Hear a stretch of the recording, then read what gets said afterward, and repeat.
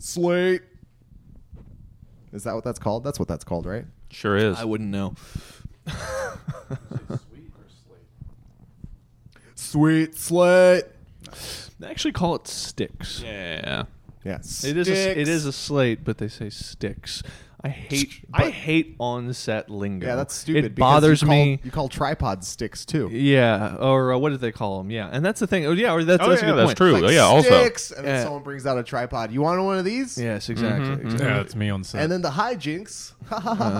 I hate for some reason. Hilarious. I think anytime. Here's my thing about on-set lingo is that I think that there's if you've ever been on a set before, there's a lot of people who are kind of affecting this very kind of blue-collar attitude. They've got like gloves and work belts and things, and they're talking on walkie-talkies, and you realize they all went to art school, and they're all just trying to like use terms like sticks and all of that to try and seem more blue-collar and more workmanly than they are. It's like, we can see through you, film set people. You're not blue-collar. Yeah, you hear that? Leave it film set alone. People? All right? Kyle I don't can like see you. right through you. Yeah, that's right. These are my friends. I just like to rib them because Literally see right through Yes. you. That's a superpower. Welcome to Scale is Needed, folks. Yo. Yeah.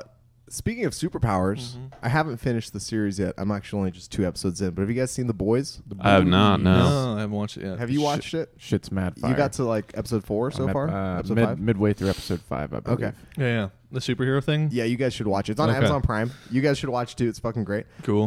They all probably already It are. is. It's awesome. I don't know how best to describe it. It's almost like R-rated superheroes. yeah, like way R-rated Yeah, yeah. superheroes.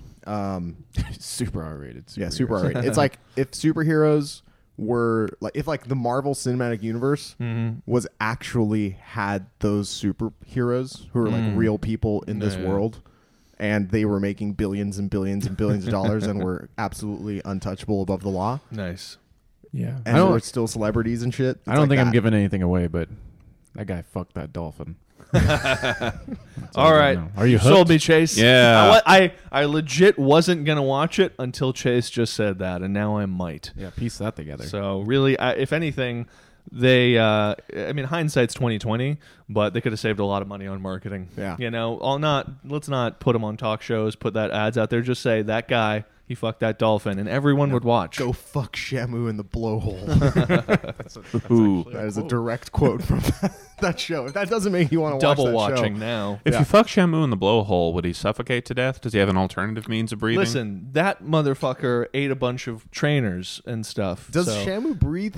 I Yeah. think it breathes out through its blowhole. It's not Yes. breathing in through the blowhole. I thought it was just breathing in and out. It's Yeah. breathing it out. It's a Yeah. nostril. It's Yeah, just, it is Is the it, nose. Is it its Yeah. only nostril? Oh, I mean, I think it can also breathe through its mouth. Yeah, I don't know. Yeah, I don't know if it breathes through its mouth or not, or if the blowhole is the only way. I'm going to take a wild guess and assume that blowhole, the muscles that are opening and closing that are so strong that that's cutting your dick Just off. snap your dick off. Just rip it right It's off. cutting it right off, dog. Which is what you deserve, Yes, honestly. If you're trying 100%. to have sex with a dolphin. right. Also, by the way, Shamu is like a killer whale. It's pretty big, right? Yeah, yeah. Wouldn't its blowhole be like human size? pretty fucking Yeah, yeah. big? Like, Well, to you. what are you?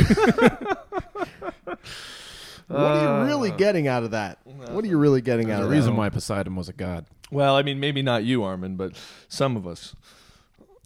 I've got a joke. I've got a real. Here's a joke. A wife is talking to her husband about how she had a dream that she was at an auction for dicks. Uh-huh. And that long dicks were really expensive and thick dicks were even more expensive. And the husband goes, "What about dicks like mine?" She goes, "Oh, they were giving that away free." So not to be one-upped, he goes, "Oh yeah, well, I was having a dream that I was at an auction for pussies." And she goes, "Okay." He goes, "Yeah, tight pussies were expensive and, you know, I don't know, whatever, were Yeah, more yeah. expensive." I honestly can't. And she's like, "What about pussies like mine?" He goes, "That's where they're doing the auction." It's just a bizarre variation on Shane Black's joke from Predator. Oh, is it really? Well, no, it's I just don't it remember feels that at like all. that one. Yeah. Okay, yeah. Yeah, geez, you got a big pussy. Geez, you got a big pussy. Why'd you say it twice? I didn't. There you go. There you go. The joke is it's huge enough to have the auction echo. inside of it. Yes, and then that auction. joke is that Yes. the echo. Anyway, we're a CrossFit podcast. We sure are. We sure are. It's good. It's good to just to prime the pump, if you will, every time for about 3 or 4 minutes. This Let is them know what's this is up. key. Yeah, this is key. It's like This shakes off the pretenders. the non-believers. Anyone who didn't like that first few minutes of this episode. Can suck my. Also, if you you know. listen to it, it's really on you because there's always someone in the comments that says the Yeah. first 8 to 10 minutes are garbage. Yes. Click Oh, here. yeah. Oh yeah. And then Oh, you yeah, click that's a there good and you get point. straight We to the need good to stuff. continue to deliver that garbage. Whoever that is in the comments, like really doing the Lord's work. Congratulations. Just like giving people actual timestamps for Yes. when they can That's just really skip great. all the garbage and Yeah, get straight yeah. to whatever it is they want I to love talk it. about. Arguably garbage. But I think what that means is we have to titrate more garbage into the latter 54 minutes of the podcast. So Yeah. more random, just aggressively vulgar non sequiturs that seem to come out of nowhere and really suck all of the air out of the I room. will say that telling a joke is probably a lot easier if you actually remember all of it right from the Yeah. get-go, instead of I mean, you trying would to think so, remember but- as you're telling it. You just But- you straight up were like grasping at straws, You- trying to figure out what else would make a vagina valuable. It's tight. the shy ones and then couldn't- the other kind. I could not remember. I could not remember what the joke was supposed to be like. Bags And of sand. I had no Bag of way sand. of improving that. That was Bag of wild. That was pretty crazy. This is his 40-year-old virgin moment. It's like, Armin, you've seen a vagina before, right? Yeah. So before I guess we get into, now that we've shed the non-believers, Yes. and before we get into any other like fitness talk, Uh-huh. there's more merchandise now available for sale, guys. Oh, In shit. case you were wondering, there's Sneaky Fit shirts and tanks and BRP dad caps and Hmm. shirts and stuff. You guys all have versions of those things, and you're not wearing any of them right now. That's good. Yep. Yeah. That's good planning on our part. I have my BRP shirt in the car that I'm wearing to the movies, but I realized I wore it last week on the pod. I didn't want to look like I hadn't showered. Oh, there That's you go. no, that's a good. call. That's smart. That's a good call. I'm Cliff bought this Muppet Show shirt shit. at Waterloo Records while we were waiting for our table at 24 Diner to Oh eat yeah, breakfast. exactly. Cool. 1 That's- week ago. Uh-huh. That is maybe the best pairing right there. Like Yes. 24 diners, And always just Waterloo. like, well, we're packed. You're going to have to wait at least 30 to 40 Yes. minutes. Yep. And Waterloo's right there. I mean, The honestly, bu- I think that's why it's so successful. Is like they have a big wait, but it's like there's Waterloo, there's Whole Foods. It's like, all right, just go put in your If name. they and go wanted do to, shit. like- The one ahead. negative about that whole situation, though, good as it is the parking lot situation. Very That's true. difficult to find parking, very tight to maneuver in parking, and it's so tight to maneuver in parking that after a lovely, lovely day of going to 24 Diner, going to Waterloo Records, walking over, it was such a long wait, walked over to Whole Foods, got a coffee there, extremely pleasant, came back, whole left side of my car scraped. What? Yep. Fucking asshole. Fucking Running asshole. The truck that was parked next to us Yep. backed out and just scraped the entire side, dented in the side of Cliff's car. They had to go take it in for body work. Yep, yep, White yep. paint scratched along the whole side and just took off. Yep, Is there yep, yep. like cameras that you get I the looked license all plate or around something? to see if there's someone we could talk to. I didn't see anything. Yeah. That sucks. yeah. That's So anyway- the type of shit that happens in like a high school parking lot. Yeah. Jesus Christ. It is. No note, obviously. And then, but thankfully, Geico was able to cover me past my $1,000 deductible. So the $1,100 repair bill, I love it.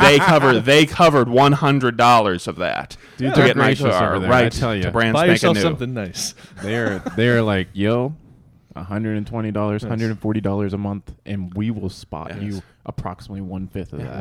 And I'm pretty sure I feel like Chase had something he wanted to say about 24 Oh, yeah. Diner and Waterloo. We cut him off twice, yeah, sorry. like 5 minutes Oh ago. yeah, What was you, the point? You missed the the secret to that parking situation is to park at Whole Foods, run through Whole Foods, Oh, there grab you like go. a pack of gum. There you go. So then you're in the clear, Oh, and then you can just walk wherever the fuck you want around there. Nice. that's not a bad idea. There's good neighborhood parking in the Clarksville area. I feel like this is good universal content for our Yeah. listeners in Egypt. I They're think gonna all of want to our know. fans- They're gonna want to know where where to park. Well, one around of the most 24 common Diner. things that I was hearing from people at the CrossFit Games, like I met people like Norwegians, South American, fans, and every single one was like, you know what I want to know more about? Specifics about parking in downtown Austin. Yes. And I was like, I think we can deliver can that type of accommodate content that. for you. Yeah, I think yeah, we can yeah. deliver that content for Well, I everybody. mean, come on. Who knows? I mean, in the next couple months to couple decades, they could be in Austin, and they're going to have to drive from the airport, and they're going to be hungry. As far as, if you listen to Texans, if you listen to people who live in Austin,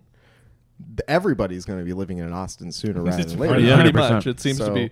That seems to you're be all where gonna- things are going. I think 110,000 people are moving here a day. Yes. That's an actual statistic that I made up. Right I think there are there. Holy shit. 110,000 companies moving here a day from California and New Yeah. York currently. So I was talking to my accountant. I got my taxes done finally. Damn. That That was sounds awesome. like a rich person flex. God damn. Well, anyway, so I was talking to my accountant. My accountant was like, man, when I moved here 30 years ago, he goes, I had to stop for cows on the loop, on loop one, and I was like, what?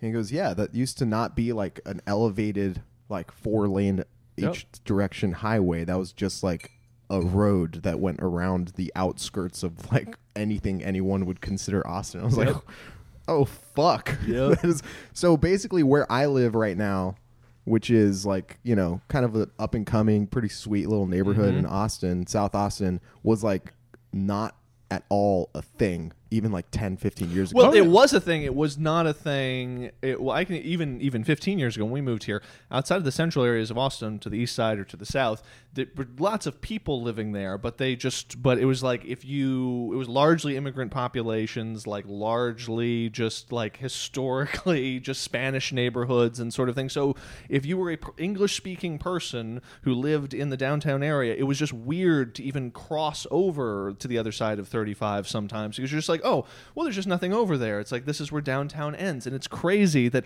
all of that real estate was there for so long just because of an arbitrary, like, cultural divide that sort of separated downtown and other things, or had for like 20 years. And then it just broke one day, and now everyone all mixes together. And like all of these little plots of land on the east side that are like right on the lake that had like a lean-to on it and a pickup truck are now like $10 million pieces of property. It's wild. Just like in a couple of years. It's insane. It's ridiculous. It is insane. So, I actually heard a thing on NPR about how, and I think this is probably more common than people imagine, but like 100 years ago or whatever it was, when they were sort of zoning Austin, they actually zoned east of 35, East Austin, into like almost like a segregated neighborhood, which is why East Austin was like historically so black. Like it just had every black citizen of Austin was basically forced to live in East Austin, which was totally cool until like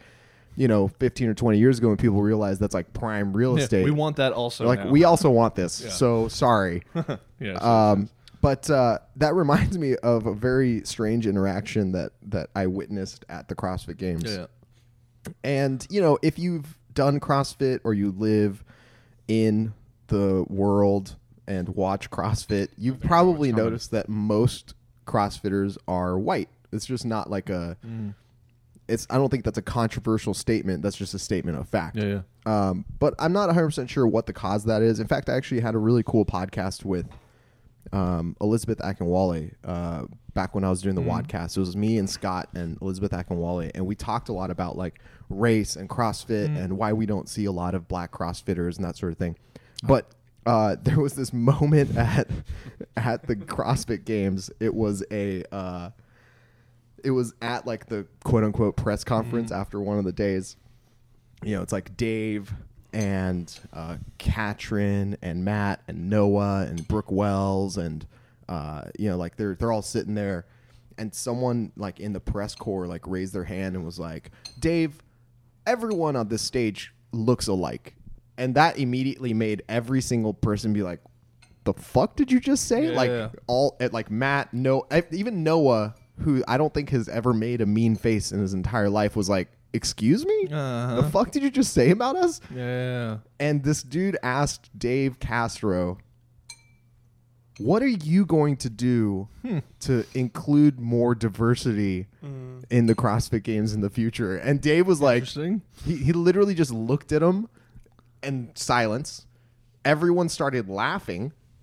And Dave stood up and just announced the next workout and just walked away. It was like, bye. That's the end of that's the end of this press conference, everybody. Yeah, that's For everyone. Yeah, I not necessarily the right context to introduce any of that. And it's like I can answer that question. I feel like it's a pretty simple question to answer in terms of the people in. It's like why are CrossFitters, when you think of CrossFitters, primarily white? Well, it's because currently CrossFit is primarily a toy for very rich people, and it's like so you're so highly selecting into a population of people that is predominantly very, very white. Because where are people doing CrossFit? In CrossFit boxes, or at least they have been. What is very interesting, I find, is to, like all things, like most fun things that start out as fun toys for the rich, and then eventually we begin to figure out ways to sort of deliver good shit at a cheaper and cheaper price point. Now more and more and more and more people are going to start finding it in the next few years, and that's when hopefully all of the selection of the fittest people in the world can be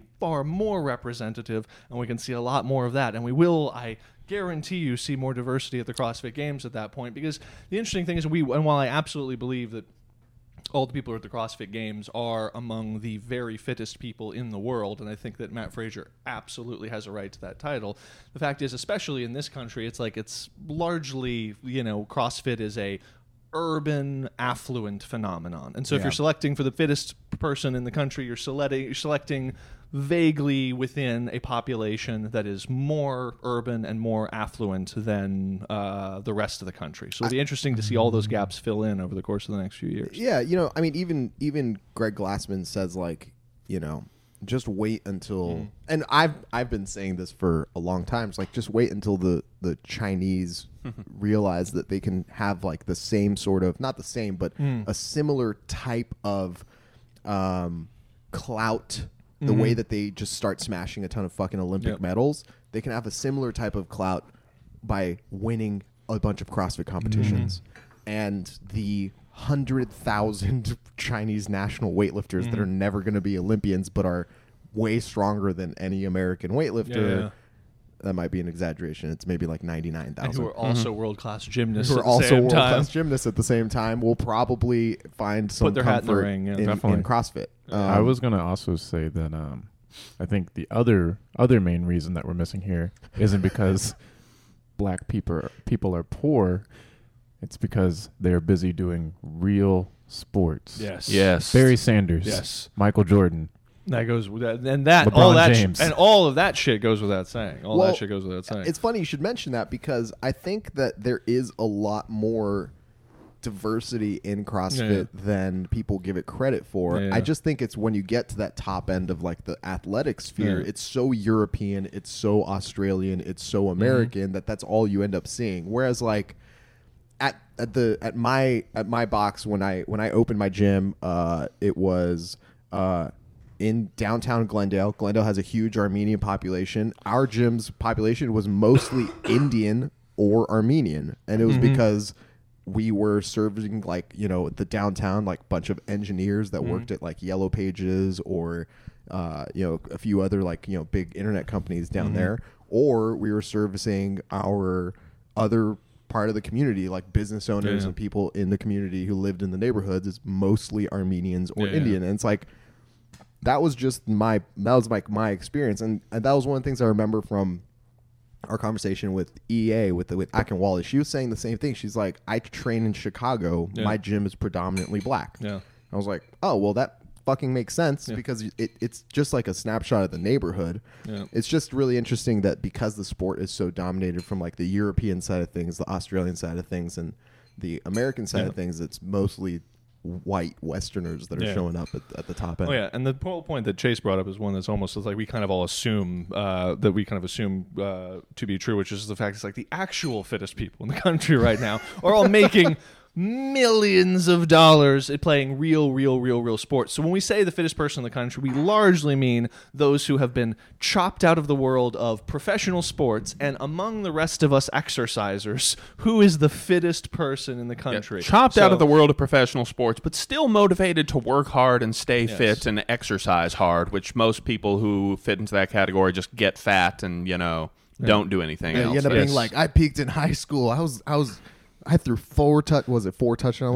What's that fucking Married with Children thing? 4 touchdowns. Yeah, but the other thing is, what will happen? Here's the interesting thing that happens is for football and for basketball and for, to a lesser extent, I suppose, baseball and hockey, there's this giant net in the country for, if you, it's like where those sports are important to you, you would if you could be good at those sports, you would want to be good at those sports. So anyone who has any ability to succeed at either football or basketball within those spheres, if you grow up in a household where those things are like any of us did, because we grew up in America, it's like you will go and play one of those sports. Now, here's an interesting thing. Having worked in sports for a little while, some of one of the reasons why the United States is not necessarily very competitive in wrestling in the heavier weights is because if you're a big guy and you're super fit and you're in America, there's no fucking way you're going to be a wrestler, because there's a real sport for you to go be successful in, which is football. So lacrosse, but so several of the heavyweight guys were like one of the heavyweight wrestlers for several years was Tervel Delagnev, who's this super big,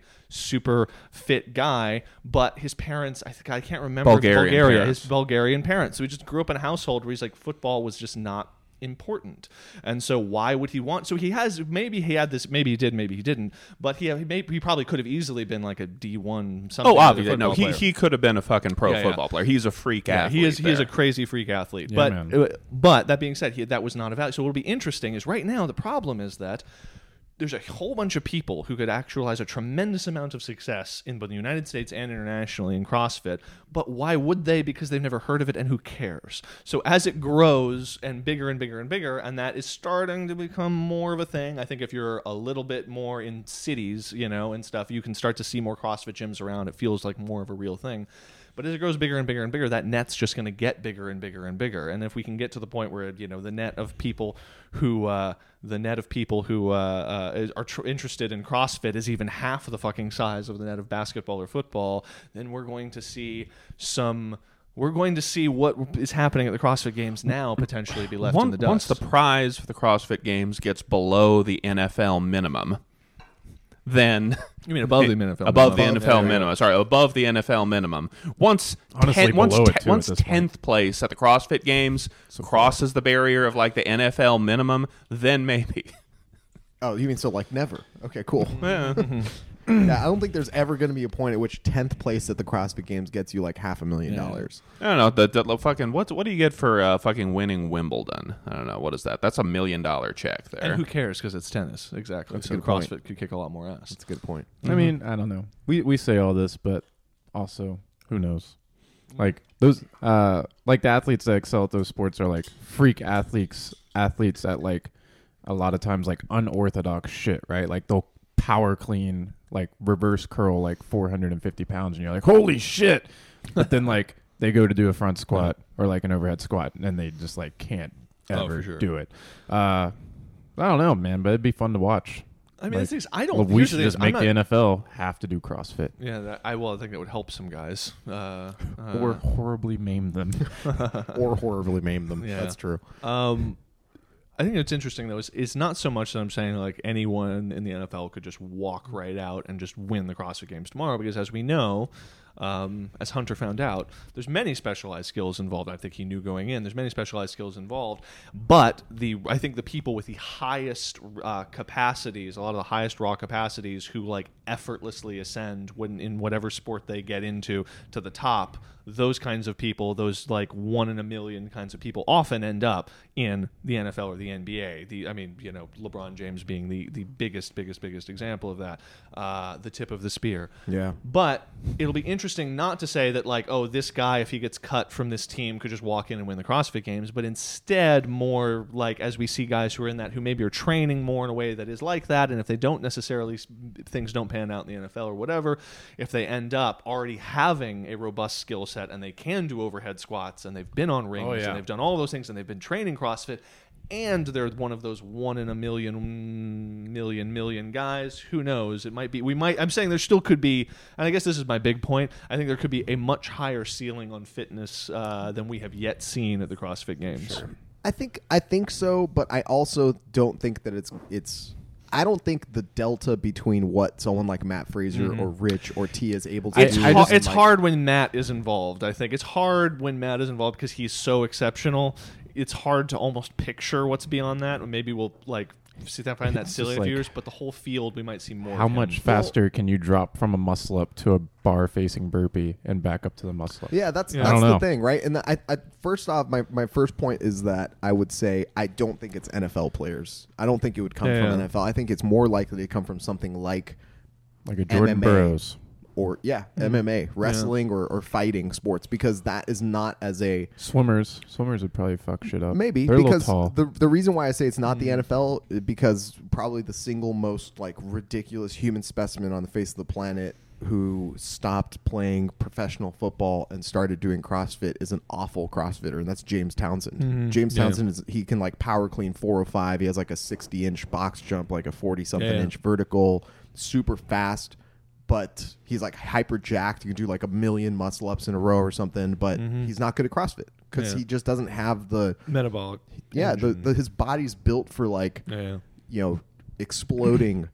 As opposed to for clarity, we value James Townsend based off those factors. We do not care about his CrossFit I don't ability. give a fuck how good he is. We follow the shit out of him on Instagram because he picks heavy shit up. He's so impressive. He's so impressive to watch anything that he's doing, and it's like. But you've trained with him, I guess. I have. Yeah. So is it basically just he doesn't have the engine for the long? Yeah, I mean, it's like if it's not under 5 minutes, even that, like. But that's the thing. It's like because we have like we draw out this one example, and he has this skill set, but he maybe is lacking in another.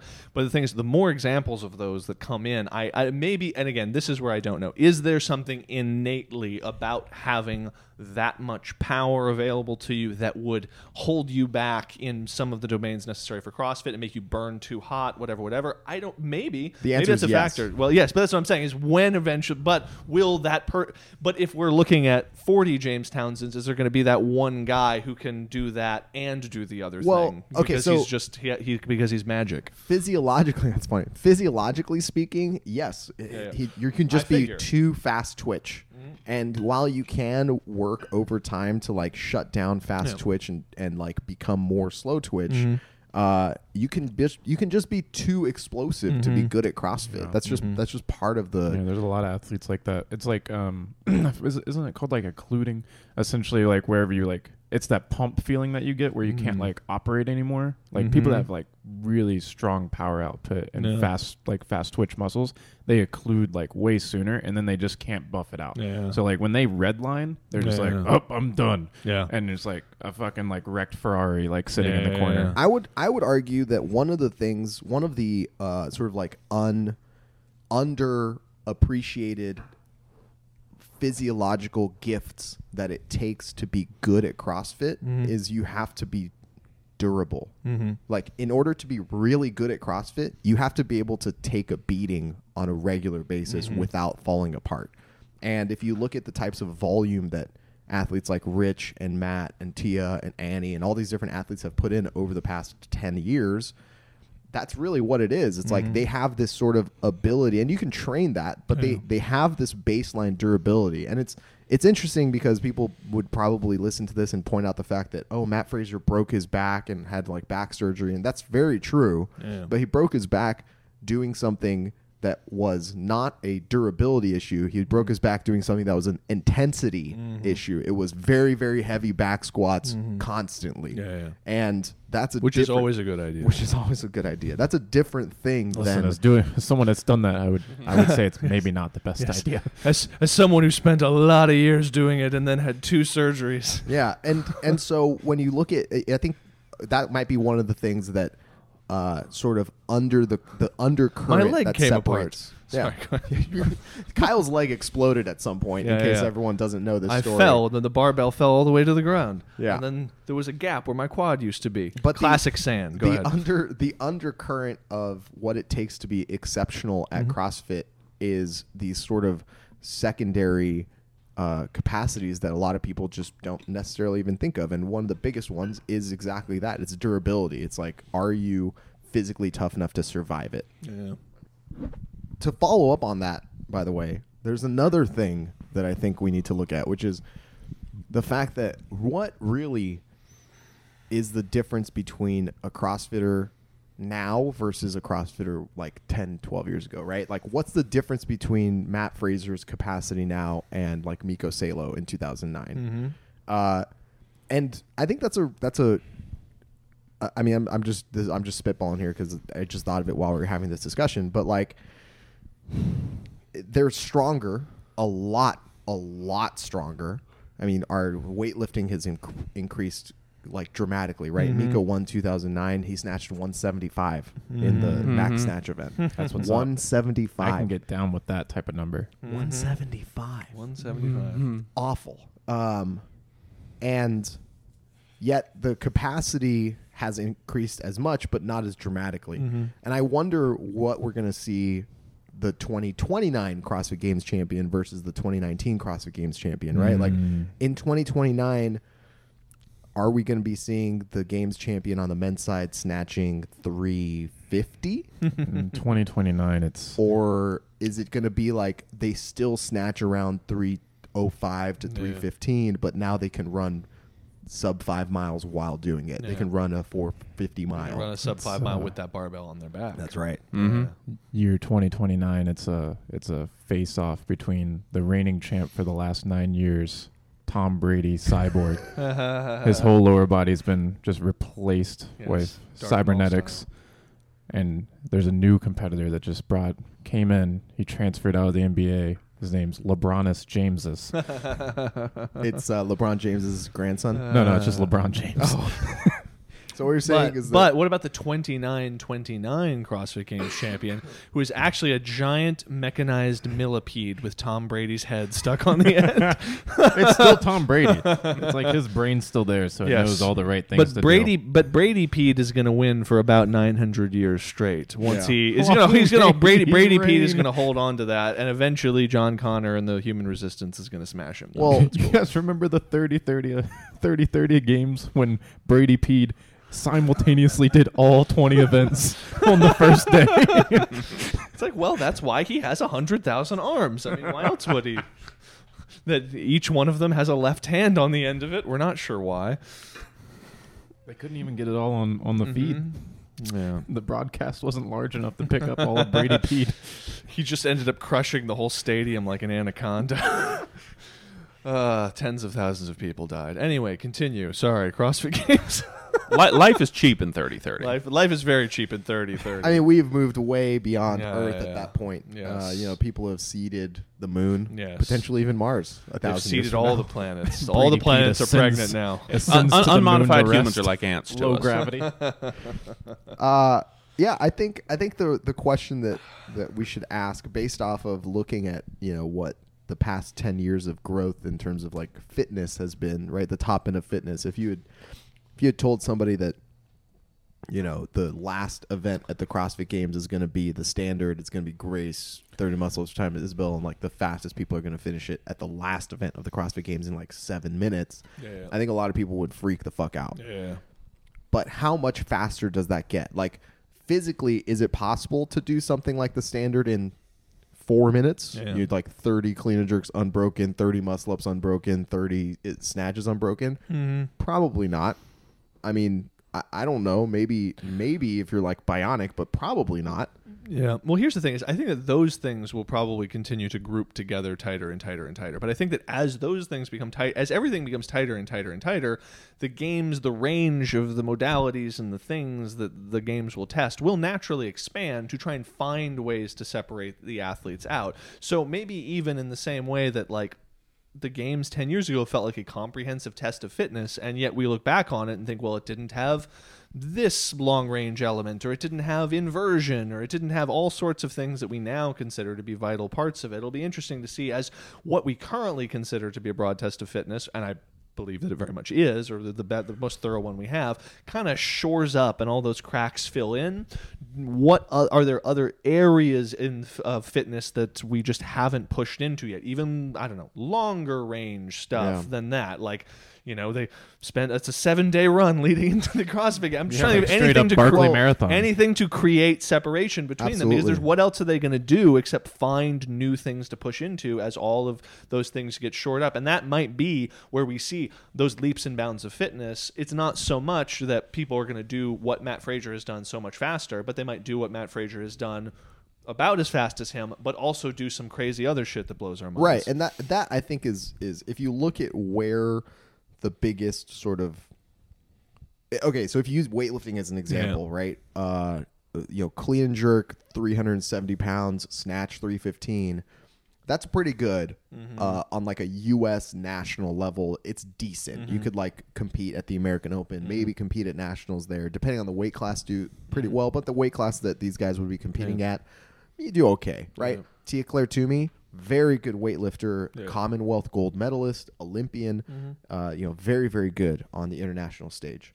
So if you look at the progression of weightlifting, you'd never have seen, Jason Khalipa or Miko Salo or Katie Matter or, like Tanya Wagner becoming a national level or international level weightlifter. So the question becomes, what is the equivalent of that increase among the other disciplines that CrossFit sort of gets into? Are we going to be seeing, we have plenty of athletes who can snatch in the high 200s and run a 5.5 minute mile. How many of those same athletes can run 17-minute 5Ks, right? How many of those same athletes can run 35-minute 10Ks? How many of those same athletes can swim a 1K in a relatively competitive time, right? Can they do it in 10 minutes? And so I don't even know, that might be super fast. I have no idea. But my point is, there's clear glaring holes in the overall like curvature of fitness, right? If like fitness is like your area under the curve of like all these different tests that you can do, like great at fucking weightlifting, terrible at like floor events on gymnastics. Like you don't really see anybody, and these guys like doing fucking the ribbon. somersaults That's or what we need bounding. to introduce. Ooh. The ribbon, artistic gymnastics, rhythmic gymnastics, Matt rhythmic can gymnastics. do backhand springs and shit though. He can. There's a video somewhere of him He doing can. all that That's very shit. true. I remember that video with It's Rich and disturbing. Dan as well. Yeah. When do the uneven bars get introduced? Right, You and I know? mean, I think if you look at the See my way out. capacities, if you Don't look worry, the at men don't do that one.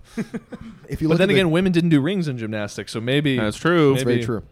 If you look at the general capacities that are being tested in CrossFit, I think there's definitely an argument to be made that there's holes in the game of everybody that everyone shares. Like no one is exceptionally great at long shit, and we're pretty good at long shit in very specific instances. Like Lucas Esslinger is really fucking good at rowing a marathon.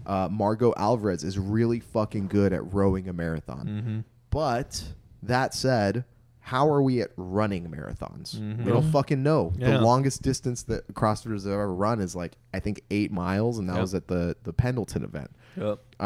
So, even that was more of like survive under the hot sun without water, you little bastards, more than it was like a running event.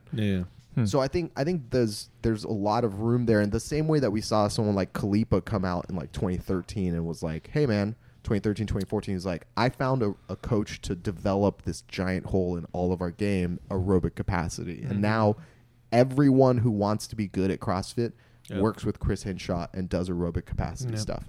Every single champion in every division does Chris Hinshaw's workouts. It's just like, bar none, if you want to be the best, you have to work with the guy, because he's developing something that CrossFitters have avoided and ignored for years and years and years and years. Though at this point, I feel like there have been more years with Chris Henshaw than without. At this in the point, modern though. area, Yeah. for sure. Yeah, in the absolutely, modern era, for sure. And Because that was like 6 years ago. Yeah, it More feels than like it that. now. Yeah, Actually, yeah. it feels like it now, right? And so, when you look at, I think when you look at those types of advances, like 6 years ago, saying that, oh, I'm working on my running 3 days a week, and then actually improving that capacity, and even Hinshaw saying like at his best, Khalipa was basically primed to run a 3-hour marathon, which isn't impressive if you're comparing it to the elites, but it's really fucking impressive when you you're look at him. 220-pound gorilla. Yeah. It's who real impressive if you just look at when him you for can a second. strict press 260 pounds or whatever the Yeah. fuck. Like Jesus. like that's a very impressive Well, to be able to do that. That famous 800s video with him, Right. and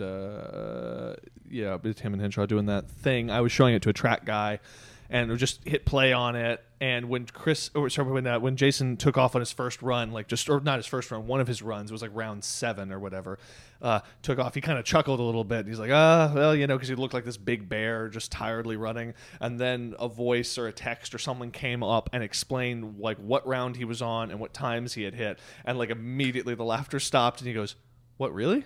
And just and you realize that he was like, oh, this big bear that he's watching on the thing is probably running faster and fitter than he was at the moment, not being a currently in training professional athlete. And I think that's where it gets surprising. It's like, it's not maybe impressive as an elite runner, but to look at him and see that he's running those times was crazy. And I think that's interesting to point out that we're, as CrossFitters, elite CrossFitters on the whole, very fucking good at power output if power output's being measured without locomotion. If you actually have to move your body, whether it's running or swimming or biking, elite CrossFitters tend to not be comparatively as good at that as they are at something like power output measured on an erg. Right. Power output on an erg is actually much easier for CrossFitters to do, I think, on a whole, just because it's much more like sit down and So why do you think that the body in transit is more difficult for people who have trained for CrossFit than not? Is it just a body mass thing? Is it this particular type of strength that's been developed, which is more, why is it that, because I've experienced it myself, even when I was at my fittest. I also can't fucking swim, but I remember like getting into the water and being like, man, just getting like 4 feet over in the pool is really killing me right now. I thought I'll just do some laps in the pool, and I made it like a third of the way across the pool, and I was like, nope, I'm all done. Running, even when regardless of how high my my work capacity got, always that. But why do you think there's something in particular about the body kind of in transit that is difficult for CrossFitters? Yeah, I think moving your body through space is essentially, as like a core part of its truth, a more difficult thing than not moving your body through space, regardless of what the activity is, right? Yeah. And that's one of the reasons why, there's probably physiological reasons for that. Muscle mass is one reason, right? You see people who can be really, really fucking good on an erg, on a rower, which just purely measures capacity and work output on this machine, but does not require you to be able to locomote yourself, right? If you have a lot of muscle mass and a lot of length on that event, on that type of a machine, you actually are doing really well. You're built for that, whereas running requires like a certain cadence and a rhythm and a technique and a breathing, and like there's a lot more to it simply because you're moving forward. And it's not that those things don't exist. There's a rhythm and a technique and a breathing and a cadence to rowing or biking or whatever, but it's very different than actually moving yourself through space. And I think there's also probably an element of it where, and obviously CrossFitters for a long time needed to work more on running, and something that I was never good at and many people weren't good at, and the Henshaw stuff has helped. But there's also that aspect of like, it's like, are CrossFitters really bad at running? Like, or are we just accustomed after years and years and years of jogging it itself as an end in itself being so popular in this country, of measuring good running relative to people who basically put all of their emphasis on running and getting as tiny and getting as sort of small and withered down, and like people who can run really good times, they can run sub 4 minute miles, but they're joints hurt and they're weaker than a bird and they can't pick anything up and all of that. And it's like, is that good running? Or, I mean, that is definitely elite running. I'm not taking anything away from like the fittest runners in the world, but we have a standard for running in this country also that was built. I mean, my father was a marathon runner growing up. He was running marathons all the time, but it was always about, he never touched a weight. It was just always about running all the time, putting in miles. That's not true. My dad would lift weights intermittently, but it wasn't a big part of what he was doing to become a good runner. And so, and what fitness was back then also, like the fittest people in the country were these tiny little 4'11" men who were going to run across a desert or something like that. And I'm just wondering, like, are CrossFitters as bad? Are CrossFitters as bad at running as all of that? Or do we just realize that it's fitness has a different picture? It's like being pretty damn good at running while also just having to drag around your big lats and big traps and big quads all the time. So, you're just going to fucking slow down. Chase likes this story I'm telling. I'm all about this. He's all about this story. Yeah, because, I mean, what's the point of getting super small and specialized at it? I mean, you're just building yourself to run away from stuff. Yeah. Are they already the best runners in the world for long distance while still being jacked? Yeah. Is the question. Is that the case? Is Matt Frazier the best long distance runner in the world who's still also jacked? Here's my thing. Who's the No, best? Ross Edgley is. Oh, shit. I think minimally, who's Good the point. best? Who's the fastest runner in the world who can also like clean like 250? That's all I'm asking. Like clean like 225. Let's just say 225. If you can clean 225, and you can now I know a lot of elite runners I'm sure can clean 225. But that's all I want. I just want that because that's it for ultra marathoners. I would say like ultra marathoners. Yes, for ultra marathoners. I demand you elite runners clean 225, and then I'll start caring about your 85-mile race. Or don't even go Alex with ultra Viada. runners. Just go with marathoners. Marathoners yeah. are pretty teeny people. Cam Haines.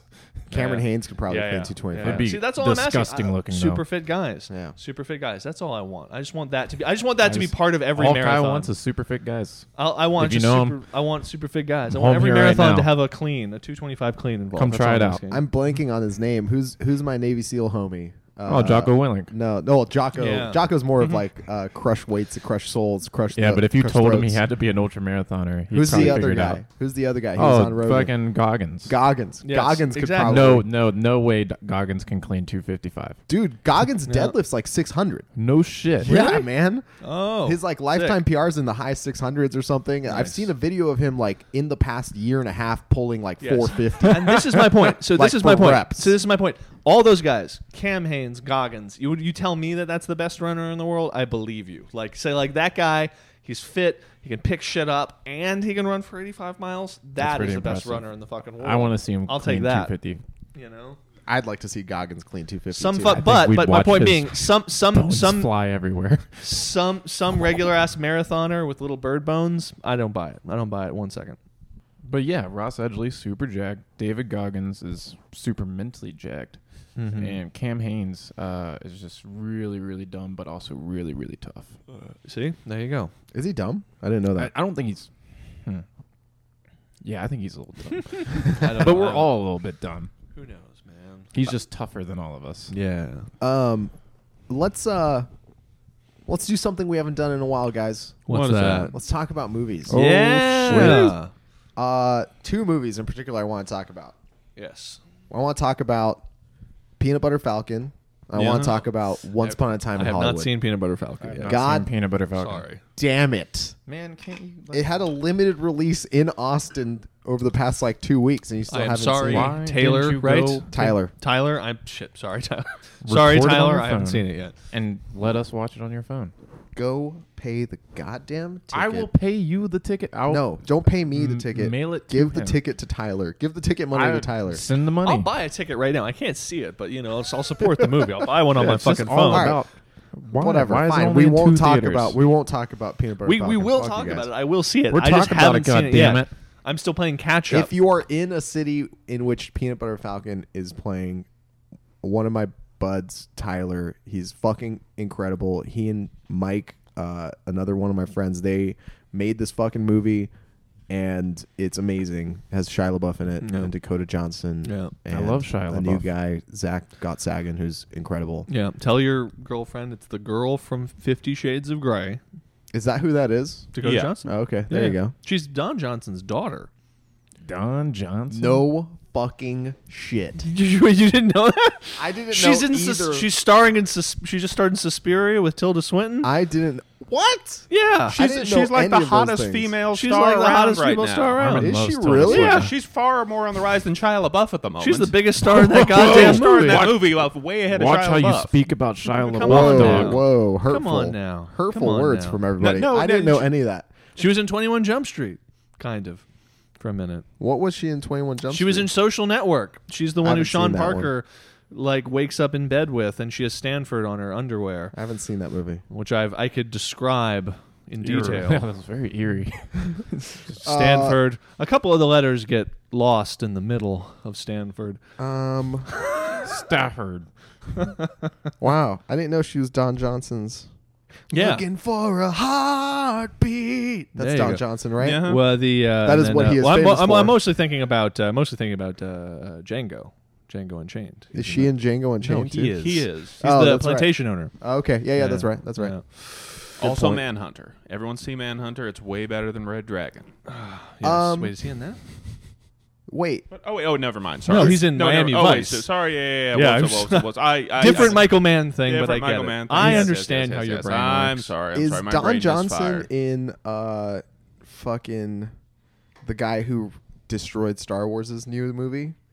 Ryan Johnson.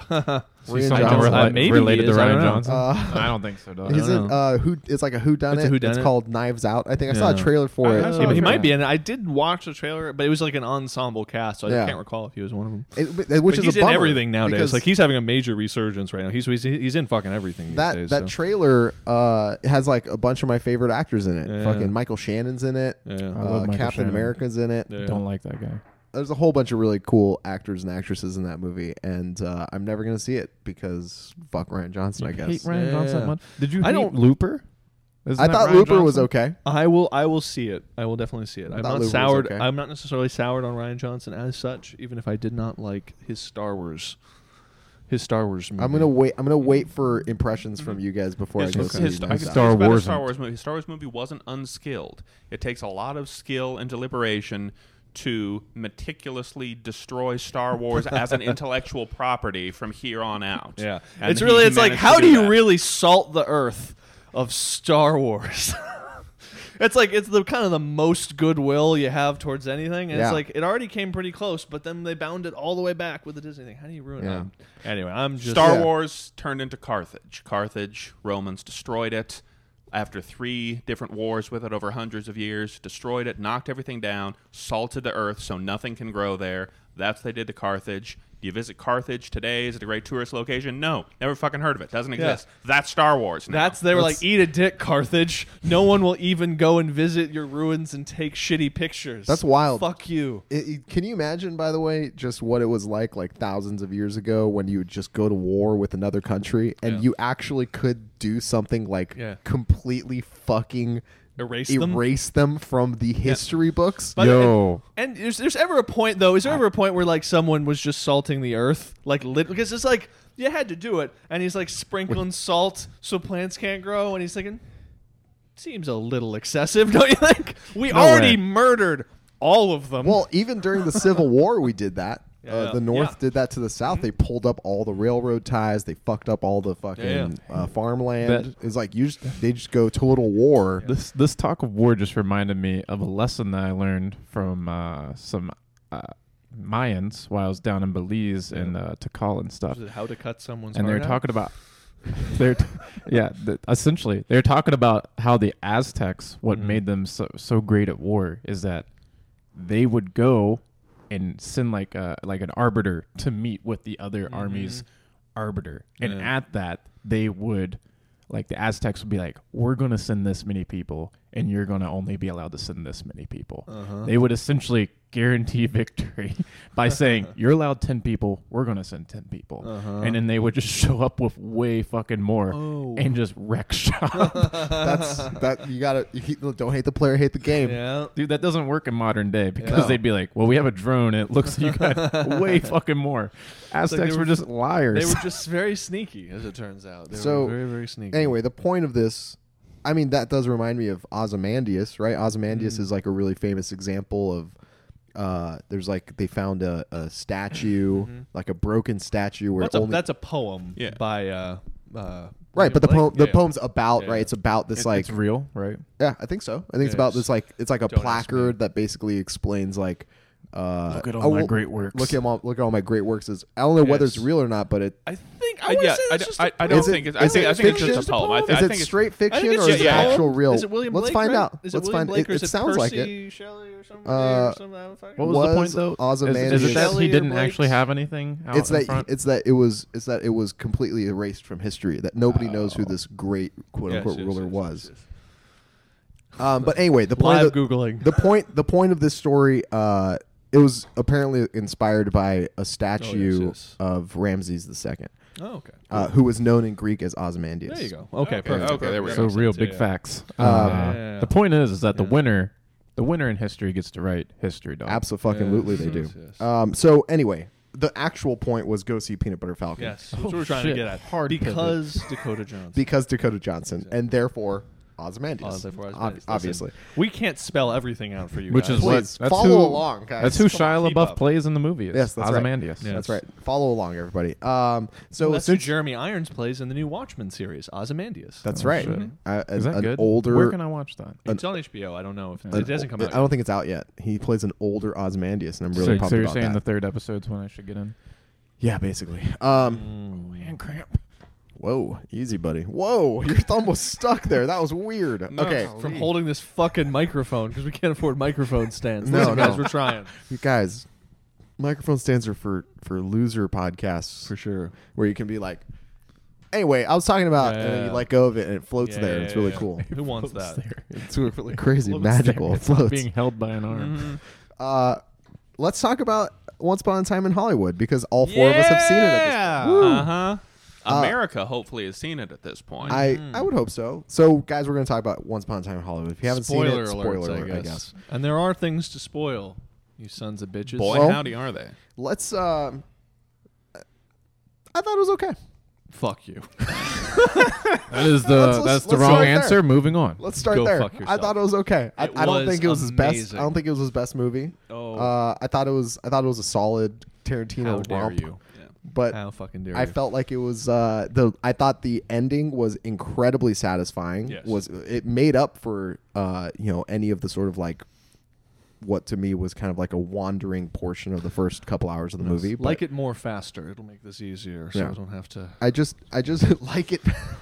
You're gonna like this movie, boy. Yeah, I thought it was okay. No, okay, yeah. Here's the thing: I think that a lot of this is my honest take on it. Is I've been listening to a lot of different opinions about it, and kind of a lot of people who really really love it, and a lot of people were like, it's really good. I think it's one of the maybe not one of his best. All of that, and here's legitimately my kind of take on. Get your microphone closer to your face. Well, I should get a microphone stand. I think that's what I need. Then it can be Yes. far away. All the Hand time. cramp. Hand cramp.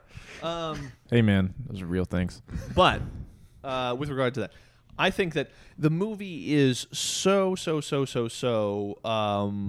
kind of without precedent in its construction. And what I mean by that is Tarantino, most people when they're writing films lean very, very heavily on just sort of replicating just a lot of structures and a lot of things that you've seen before, a lot of narrative ideas. You're seeing some variation on something you have seen very, very clearly before, so that by the time you make it around to the end, you kind of know where you are, you know where you've been, you know what movie you just saw, and therefore you can talk about it pretty quick when you come out of it. The thing about Tarantino is he's moved so far beyond that at this point that he really is kind of inventing a new mechanism by which to tell movies every time he tells a movie. Hateful Eight was a little bit more traditional. Death Proof was definitely way the fuck out there, but every time he's kind of creating from scratch a new type of movie to watch. It's like, here's a type of movie that has never existed before. And I think that a lot of people who feel strongly compelled, even a little repelled by the film currently, and I thoroughly believe that this is the case, will eventually come around to loving it a lot. But I think currently a lot of people who watch it feel very unmoored by it. They feel very thrown by it because they walked into something that they have no precedent for experiencing, for cataloging, for grounding in other things that they have seen in the past. Because again, it's largely a fun and kind of almost trivial film for 90% of it, it would seem, but that explores some really, really interesting and really, really deep ideas and is incredibly buoyant and fun and pulls you along and betrays far, far, far greater depth upon repeat viewings. And then you realize that entire thing that would be the career highlight of another filmmaker is a long setup to a punchline at the end of the movie that then rewrites the entire movie that you have seen up to that point and clarifies instantaneously what all of the symbols within it means, why the narratives came together in the way they did, and demands it to be viewed again so that you can re-watch it, now integrating that ending into every other aspect that you've watched. And to do all of that, and deliver not only that intellectually, not only deliver that artistically, but to do it, and in process of doing it, because he's so goddamn good, deliver the most propulsive, buoyant, fun, like stand up out of your seat, applaud kind of movie-going experience. He's just kind of like with Inglourious Basterds, kind of like with Pulp Fiction. He just took this kind of like when those NFL players enter the CrossFit Games. It's not so much about comparing. It's like he just took the stick by which we measure, and he just moved it further up the field than anyone has, I think, with this thing. And it's up to the rest of us to kind of slowly catch up with him, sort things out, and then once people have seen 7 or 8 other movies that are a lot like Once Upon a Time in Hollywood, and people say it has a kind of Once Upon a Time in Hollywood quality to it, people are going to look back on Once Upon a Time in Hollywood, and they're going to talk about why it's their favorite movie, and they're going to remember the fact that they watch it every single time it's on TV. They've gone back to it again and again and again, and then eventually we'll talk about it as, and I do believe this, to be his best film with the exception of Pulp Fiction, which is where I would put it in his filmography. Just because really comparing it to the other films in his filmography, it is both so kind of form-changingly innovative. It is also at the same time I predict, massive cultural penetration in the way that Django and Inglourious Basterds just really didn't have cultural penetration. People are going to talk about it more. It's going to be more relevant. And then there's a third dimension to that, which is just, when I was really spending a lot of time thinking about how it stacked up against the other movies, and just between cultural penetration, how innovative it is, and just what an amazingly viscerally fun, good time it is. The only film I can say that does all of those things better is Pulp Fiction. So I would put it Pulp Fiction, Once Upon a Time, and then sort of everything else I'd sort out below that. But I think that's one of the films that is going to only grow in its esteem over the course of the next year, 2 years, 10 years. Yeah. And let me talk not about Once Upon a Time in Hollywood, but about one of the other best movies ever made, A Clockwork Orange. There you go. And I'll come back around to this here. I was used to part of the thing I do is uncomfortably force people to watch movies they don't really want to watch in odd circumstances. So I remember many years ago when I was really into Clockwork Orange, I forced one of my aunts to watch A Clockwork Orange. And there was a few other people there, but she was not a movie person. She'd maybe seen some Hollywood movies and all that. And so she watched A Clockwork Orange, and I asked her what she thought of it at the end, and her only response was, "That was weird." Yeah. All right. And that really is, I think, the response most people are having to Once Upon a Time in Hollywood. A Clockwork Orange was one of the best movies ever made and very innovative in every possible way. The most thematically rich movie and the most viscerally rich movie you can possibly imagine. Very unorthodox novel-like structure to the whole thing because it was based, just strictly off of a novel. It's going to take quite a while for people to even be able to interpret it as anything other than just weird, because they don't know how to process what they've seen and understand what it was trying to say and really get past the differentness. Well, that's the thing is, I think that to a large extent people do get the experience that they've had, but I think the reason people say it is weird is because many of the things that many of the readily accessible rhetorical devices they have for talking about movies just don't really apply. They can't talk about the this or the second act it did this, or I liked this character because I the bad guy was that. The rhetorical devices they have for discussing movies aren't there, and so everyone's a little bit dumbstruck and a little bit, that's weird. What do you think about it? But I think we've talked too much about that. Let's talk about the actual substance of the movie, because how does the ending rewrite the movie up to that point? And Armin, what did you think about the ending to Once Upon a Time? And Chase, what did you think about the ending to Once Upon a Time in Hollywood? Well, I'll say this. I was surprised but not shocked because so I went into this movie having obviously not the same sort of movie knowledge as you guys. Shut up, keep talking. I've seen a bunch of Tarantino films, you know what I mean? And so I expected, kind of a novel structure, a novel as in a unique structure, sort of like, let's sit in this conversation for 12 minutes and see where this thing goes, surprise moments that nobody could see coming. And I also, just based off of Inglourious Bastards, 100% expected some sort of revision of history, and knowing that the entire thing was based around the murder of Tate and the Manson stuff and they're next door neighbors. I was like, this is gonna be different. This isn't gonna be just a retelling of this story. So I actually was laughing my fucking ass off during the final 10 minutes of the movie. I thought it was so fucking funny and so well executed and so fun to see this entire sort of thing come together to this weird change.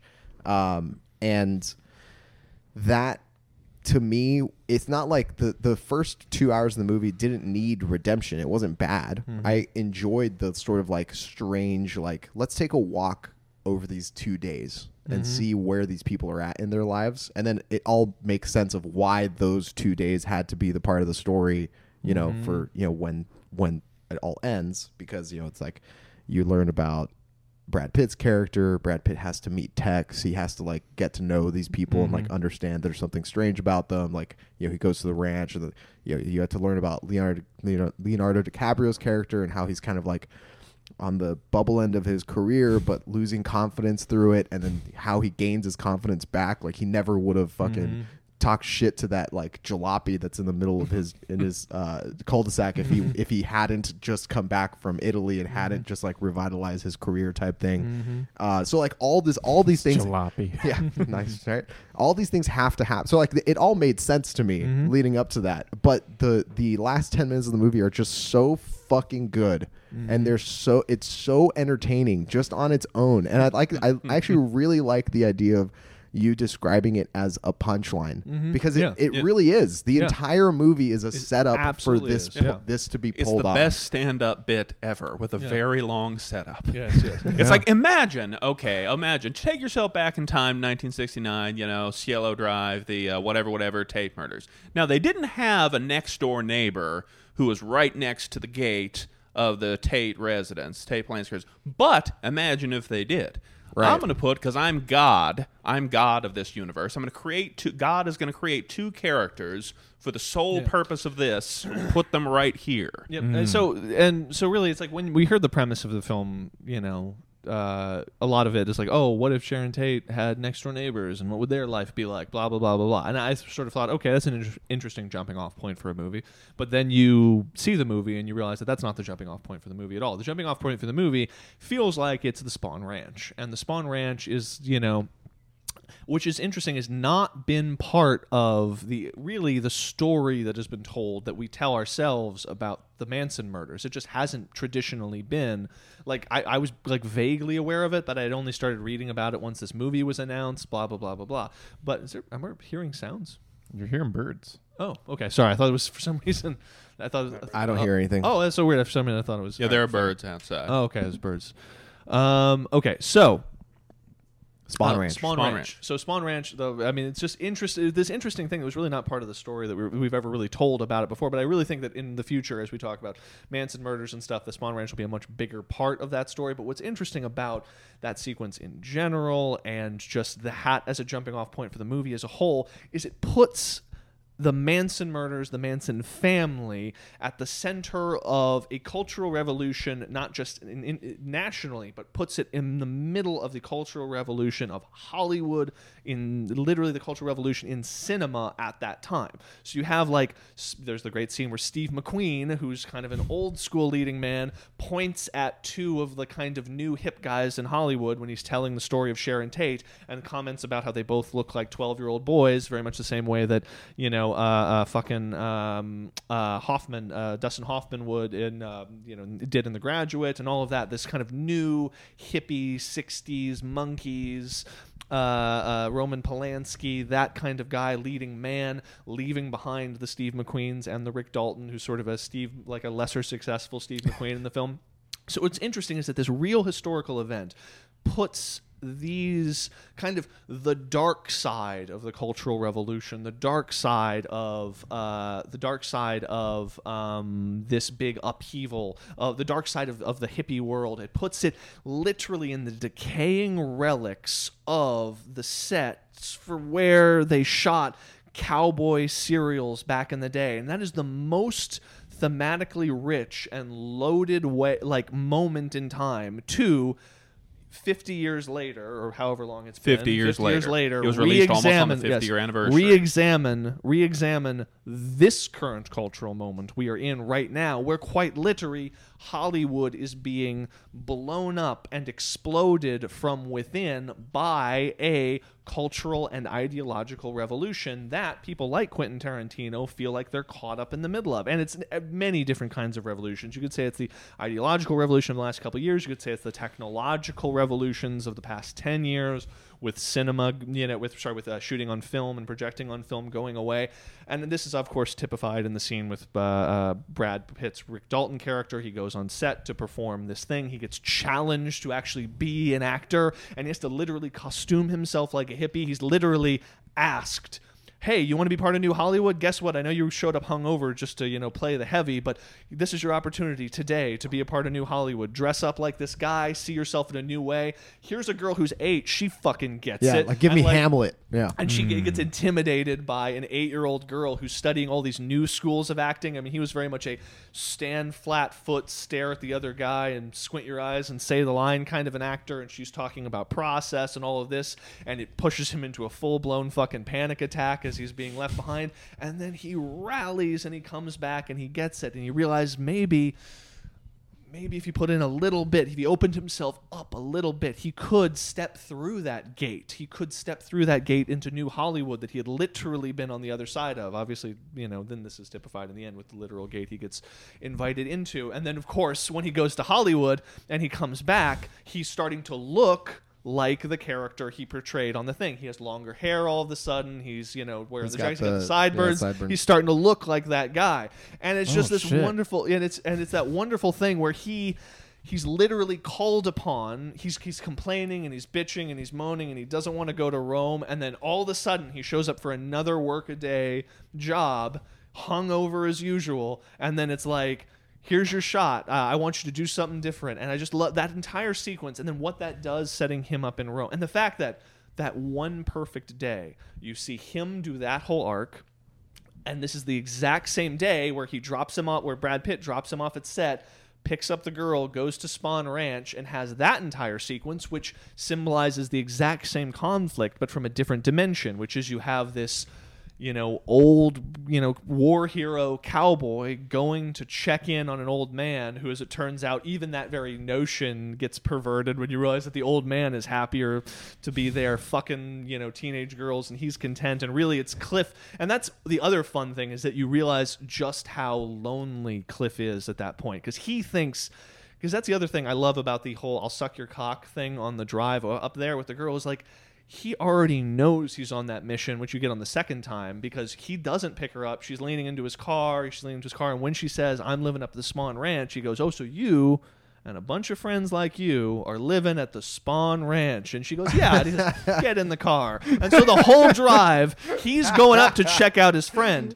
And so he is quite literally, so Rick Dalton represents the image of the cowboy. He represents the Hollywood ideal of the cowboy, whereas Cliff represents being an actual cowboy. Like he hears a call that there might be someone in trouble up at the ranch. An old man might be in trouble. Literally at the ranch. Literally at the he ranch. sidles up. He drives out to the ranch, all the way out to the ranch. He takes a look around. He meets some strange-looking locals. He literally walks into a western town. He ends up finding out the old man's kind of okay, kind of not. He ends up getting into some trouble again on the dusty strip of the western. What do? They go get Tex, who rides on a in on his horse. horse to get his horse. And this all leads, and where does it eventually lead? To a big shootout at the end between Tex, the guy who he at the ranch, and him, and the acid cigarette and all of that. And it's just... But think about the conflict that's being typified in that dimension as well. You have an old cowboy. He had a particular idea about the workmanly nature of what it was. I mean, he's a stuntman. He's not an actor. He worked at the ranch. He did falls. He was a handy guy. He has all of that kind of stuff. Now he's suddenly looking at this strange perversion, and even when he's going to meet his friend, he thinks he's going there to help him, and he gets spit back out. He realizes this doesn't even belong to you anymore, and that sets Cliff up so perfectly because it makes him look like a huge badass, and it sets up everything we need for the end. But it shows us that Cliff is like really searching for his place in all of this, and that's what's so wonderful about the end when he finally gets fired and all of that, and we don't know what's going to happen, and then Leo, all the shit happens at the end. He's like, we realize that Cliff's just going to keep driving for him and keep living with him forever, but now this new Hollywood version of Rick Dalton, this new Steve McQueen, post him making the conversion to New Hollywood version of Rick Dalton, he's going to be driving for him, and I like that idea, and I think it's pretty cool. Chase, what did you think of the movie? That was pretty tight. That's all I'm saying. Yeah, man, I enjoyed it from the get-go. I like kind of like the mundane storytelling at the beginning, kind of like setting up pieces without any real like understanding of what was coming, because until you like explained all that, now that like radically makes more sense. I was just like, oh yeah, that's why whenever he cracks his lips, his dog like jumps up and gets fed.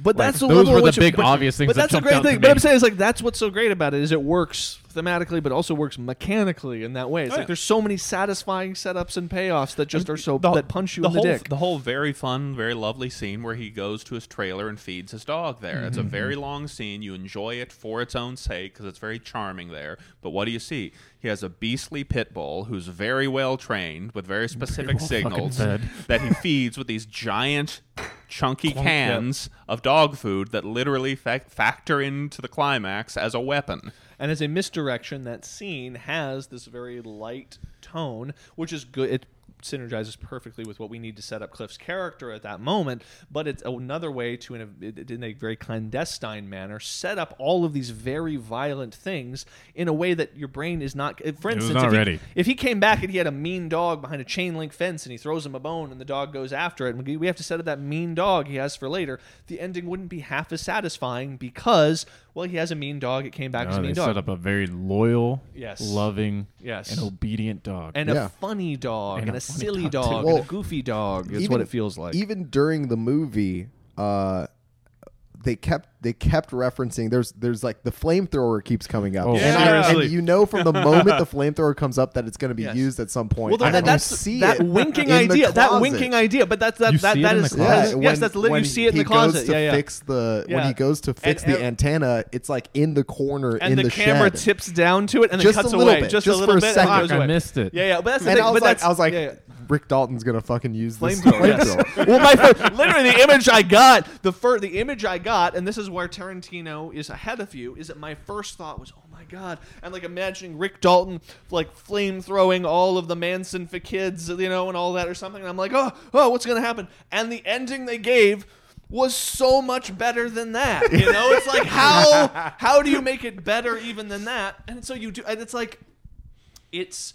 All of the rich ideas and everything are great, and I love them, but it's just that they are so perfectly written and then perfectly executed. And then whatever you think, and you're like, I see where he's going, the flamethrower, I can anticipate what's going to happen. Then he says, well, because people are going to anticipate what's going to happen, They're probably imagining an 11 out of a 1 to 10, so I have to deliver a 15. You know, and that's what he did. And he has that gear, and he can do that because you even look at the ending sequence and just the brilliance of, God damn it, we've turned we've turned Cliff into basically a superhero at this point, and that's what he is. He's a Billy Jack like superhero, like of this like kind of warrior poet kind of weird cowboy guy. Talking to the goddamn No, microphone. I Kyle. refuse. Anyway, the point being, he is this guy, but they basically turned him into a fucking superhero. And how do you then introduce an element of uncertainty? How do you then introduce an element of danger? And obviously, the acid cigarette is the thing that does that, because you're like, okay, there's no tension if Rick is anywhere near the scene, because the idea is it's just Cliff a question. is anywhere near the scene. Sorry, that Cliff is anywhere near the scene, because you know that he can sort of essentially destroy anyone, but you don't know. It's not like he gets a sedative or something. Like he takes LSD, and we have no idea if that's good or bad. Like, it was just, and it's incredibly entertaining though, and it makes it, but it puts that whole sequence on a razor's edge, and that razor's edge just sets you up so that when it ultimately does deliver that ending, it just adds even more power into it, and it's just, it's just all the pieces. And then the ideas that then are at work is he simultaneously delivers this thing that mechanically, viscerally, just explodes your pelvis with a dick punch. It does all of that at the end. But that dick punch ending is so thematically loaded that it rewrites the entire film up to that point. I mean, literally, it's harder to get. And I don't think that necessarily Rick is Tarantino's voice, but I think he is a voice. Sorry, Cliff or Rick. Rick. Rick. I don't think that Rick is Tarantino's voice, but I think that Rick is certainly a voice for a part of Tarantino, in the sense that he is a voice for every character is kind of a voice for part of the writer. And there's almost no more kind of loaded and fun and in-your-face thing than the Manson car pulls up to kill Sharon Tate. The dark side of the Cultural Revolution shows up to sully, corrupt, and eviscerate the kind of the princess of Hollywood who lives up in her castle, and Rick Dalton staggers out with a pitcher full of margaritas and literally screams into their window, "You don't belong here!" It's like, "Go away, you fucking hippies! Back out of the driveway!" Like, he shoos them away, and then that, which perfectly typifies everything that the film's ideas have been up to that point, also simultaneously typifies what the dynamic between Rick and Cliff has been up to that point, because the entire movie is about Cliff cleaning up Rick's messes. When he drunk drives and does all these things. And so now, just on a comedic duo level, it's he went and talked mad shit to a bunch of murderers in a car and then went into the backyard to hide. And then Cliff just wanders into the living room to just deal with the brunt of all of his bullshit, because he couldn't pick up on the fact that these are really serious-looking people, because he was too drunk to realize he was in danger. So then it's like this scene, there's all the themes of the movie, and yet it's also the setup to the punchline between those two characters. As Rick's cleaning up his mess, he's taking the hits for him, he's carrying the load for him, he's literally his stunt guy. His job is to take falls for Rick, and at the end, the ultimate fall is, remember when you went up to that car full of murderers and yelled at them all and said, "I dare you to come try and kill me," and then hid, and then he has to deal with that at the end. And it's like all of that loaded into that one perfect Swiss watch, beautiful fucking ending. And then once you see the ending and you kind of understand all of the symbols and how they relate to each other, because the themes are put on Front Street, and you also are relieved suddenly from the tension of viewing Sharon Tate as the victim, and you begin to realize, because obviously the title Once Upon a Time in Hollywood, which is a very evocative of many of the films he likes, Once Upon a Time in Once Upon a Time in the West, it's Once Upon a Time in America, the Sergio Leone thing. It's also a fairy tale title, and he takes that seriously. Once Upon a Time in Hollywood. And so it does not revealed until the last scene of the movie what the purpose of Sharon Tate was. We've been seeing Sharon Tate lead her life. We've been seeing her flit around, watch movies, seeing little glimpses of who she is. We don't know why the whole movie. And in fact, there's aggressively little for her to do, specifically because it wants to pose a question. Because if she's going to get murdered at the end, we understand what her purpose is. It's like, okay, we're seeing the victim before she gets murdered. When she doesn't get murdered at the end, that absence poses a question. Who is she and what does she represent in this film? And that question is thoroughly answered there in that last moment when, quite literally, looking up an ascendant path full of flowers with a gate separating him, her voice comes down from on high through a little communication box and says, "Rick, oh, it's so good to finally talk to you.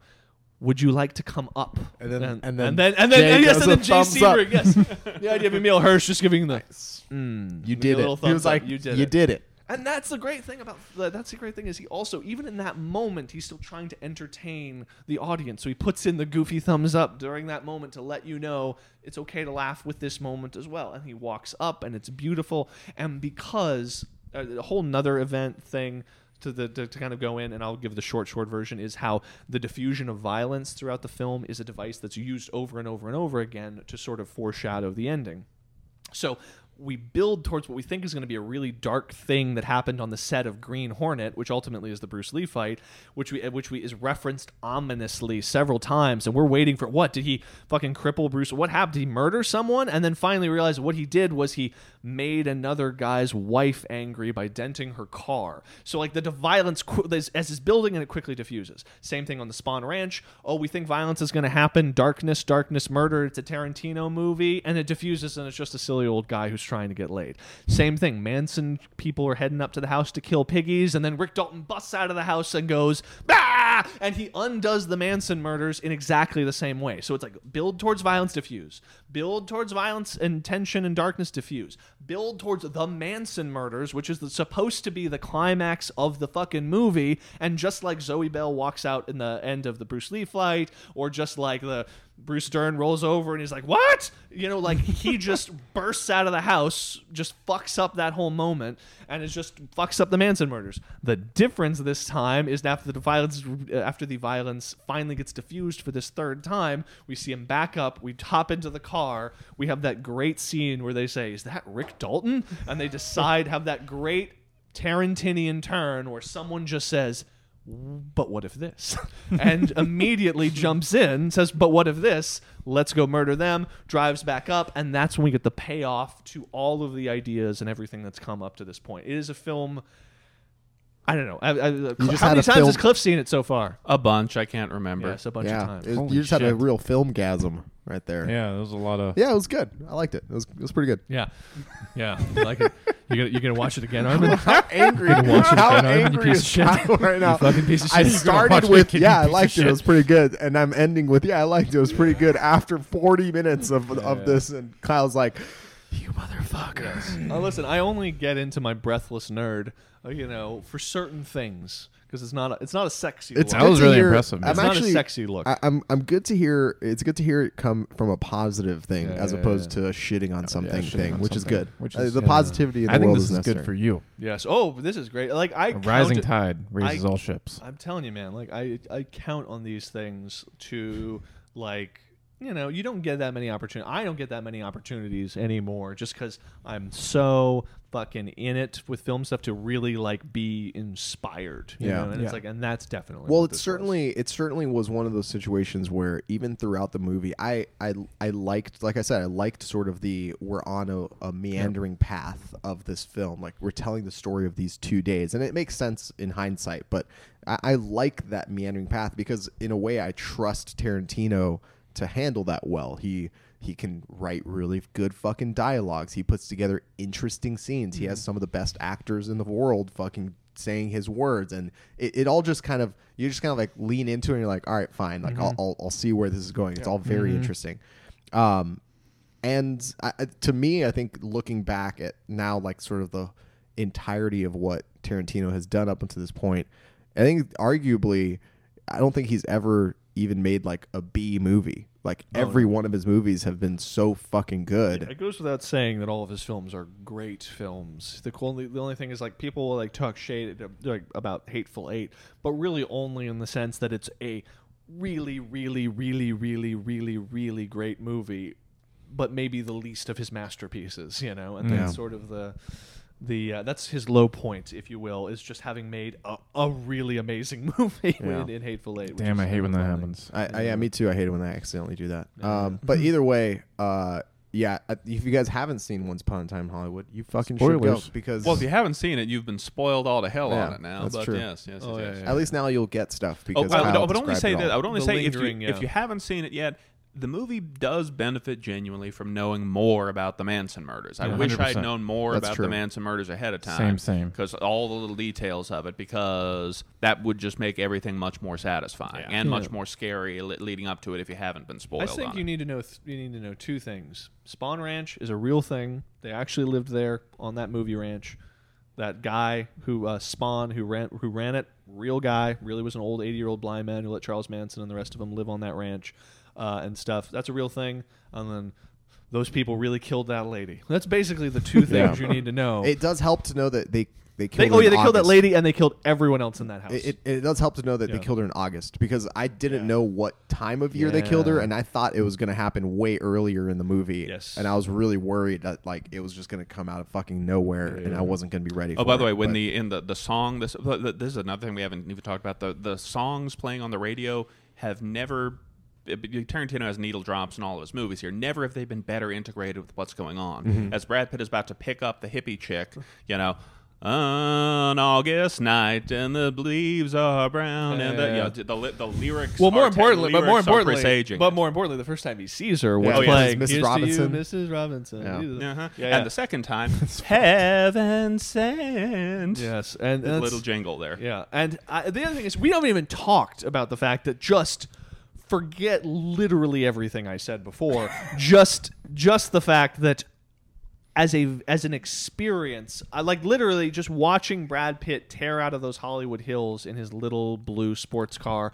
And to that music, go ripping into Los Angeles with all of the buildings redone to be like 1969. So, and there's hundreds of period cars just around on the highway, and the cameras are swirling in and around while he's just blazing down the highway, engines revving, listening to rock and roll for prolonged. Because a big part of this film is these long sequences that are largely set to just radio cuts because it's like songs changing on the radio that communicate to you that the geography of where all these things are in relation to each other. So Brad Pitt will leave Leonardo DiCaprio's house and we'll get a whole montage of him driving from the high Hollywood Hills to the low of his kind of impoverished little thing. But you'll see every stage of that drive along the way, and Tarantino uses these not just to kind of create this idea of a connected, geographically contiguous Los Angeles that is a character in the film, but he also does it as an opportunity to just to create the aesthetic space that he wants to create of Tarantino's 1969. And so you have these amazing sequences. Like the first time that Brad Pitt went tearing down Sunset Boulevard, 1969, in the car with the music blaring and the wind going through his hair. Like, I got like almost emotional during that part. I was just like, this is just beautiful that this exists. How is this? And it's part of a movie. Like, this could exist, but it could only exist in some compromised way. Like, this is like a Coca-Cola commercial that Brad Pitt did for the Super Bowl, and it was cool. And everyone would say, man, I wish we could still have movies like that.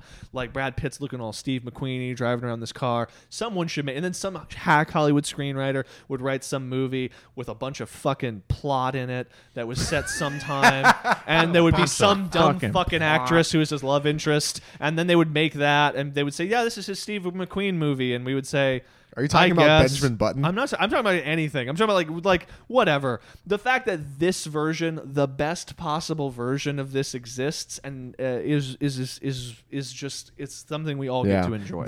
I agree. I think the high point of this movie and the entire reason to watch it is just how dreamy Brad Pitt is. He's He's very fucking dreamy in this Another movie. thing that Tarantino understands. You need to turn the No. camera off. Okay. Keep it going. Another thing that Tarantino understands is, and this is something that Michael Mann didn't understand, I don't think. And I don't think he didn't understand it, but I think it's part of the reason people are sometimes unsatisfied with Heat is because it's the big Al Pacino, Robert De Niro movie, but the guys almost never share a frame. In fact, I think it's deliberately done by Michael Mann so that they do not share a frame until they're holding hands at the end of the movie. They actually do a couple. It doesn't matter.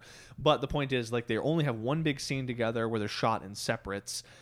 And as much as I get why Michael Mann was doing that in Heat, what the point of it was, you kind of feel gypped a little bit. You kind of feel like, all right, I get it, but like I kind of wanted to see Al Pacino and Robert De Niro acting in the same frame, in scenes together, all of that kind of stuff. And Tarantino was like, I am here to deliver the goods. So whenever Brad Pitt and Leonardo DiCaprio are in the same goddamn scene, they're at a bar or they're standing in front of a sign or whatever, he is setting them up so that he can frame the conversations with them both in one glorious frame so that you just get to luxuriate the entire movie. And like, that is Leonardo DiCaprio.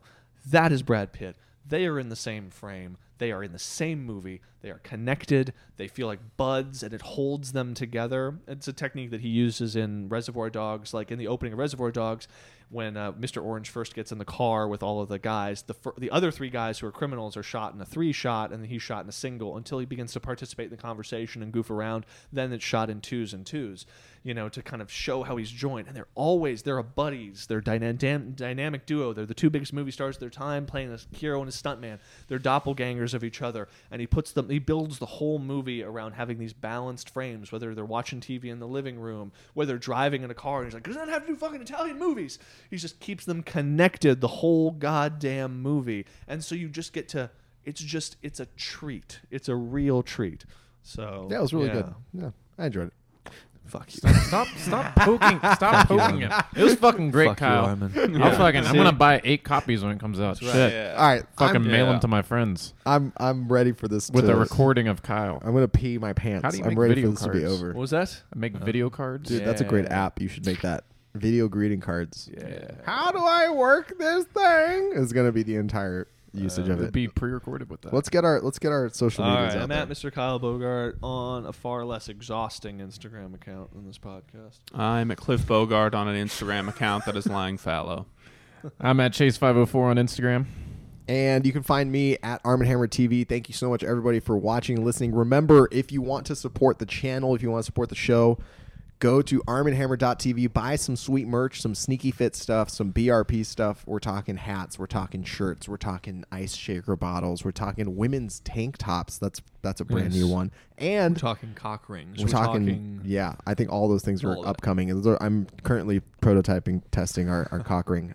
You can also just directly support the channel, Arm & Hammer TV, armandhammer.tv/support. And If you hate merch, that's the option for you. that's the option for you. Yeah. Go see Peanut Butter Falcon. Go see Yeah. Peanut Butter Fuck Falcon. Go see Once Upon a Time in Hollywood. Enjoy all those things. We'll catch you guys next week. Later. Later.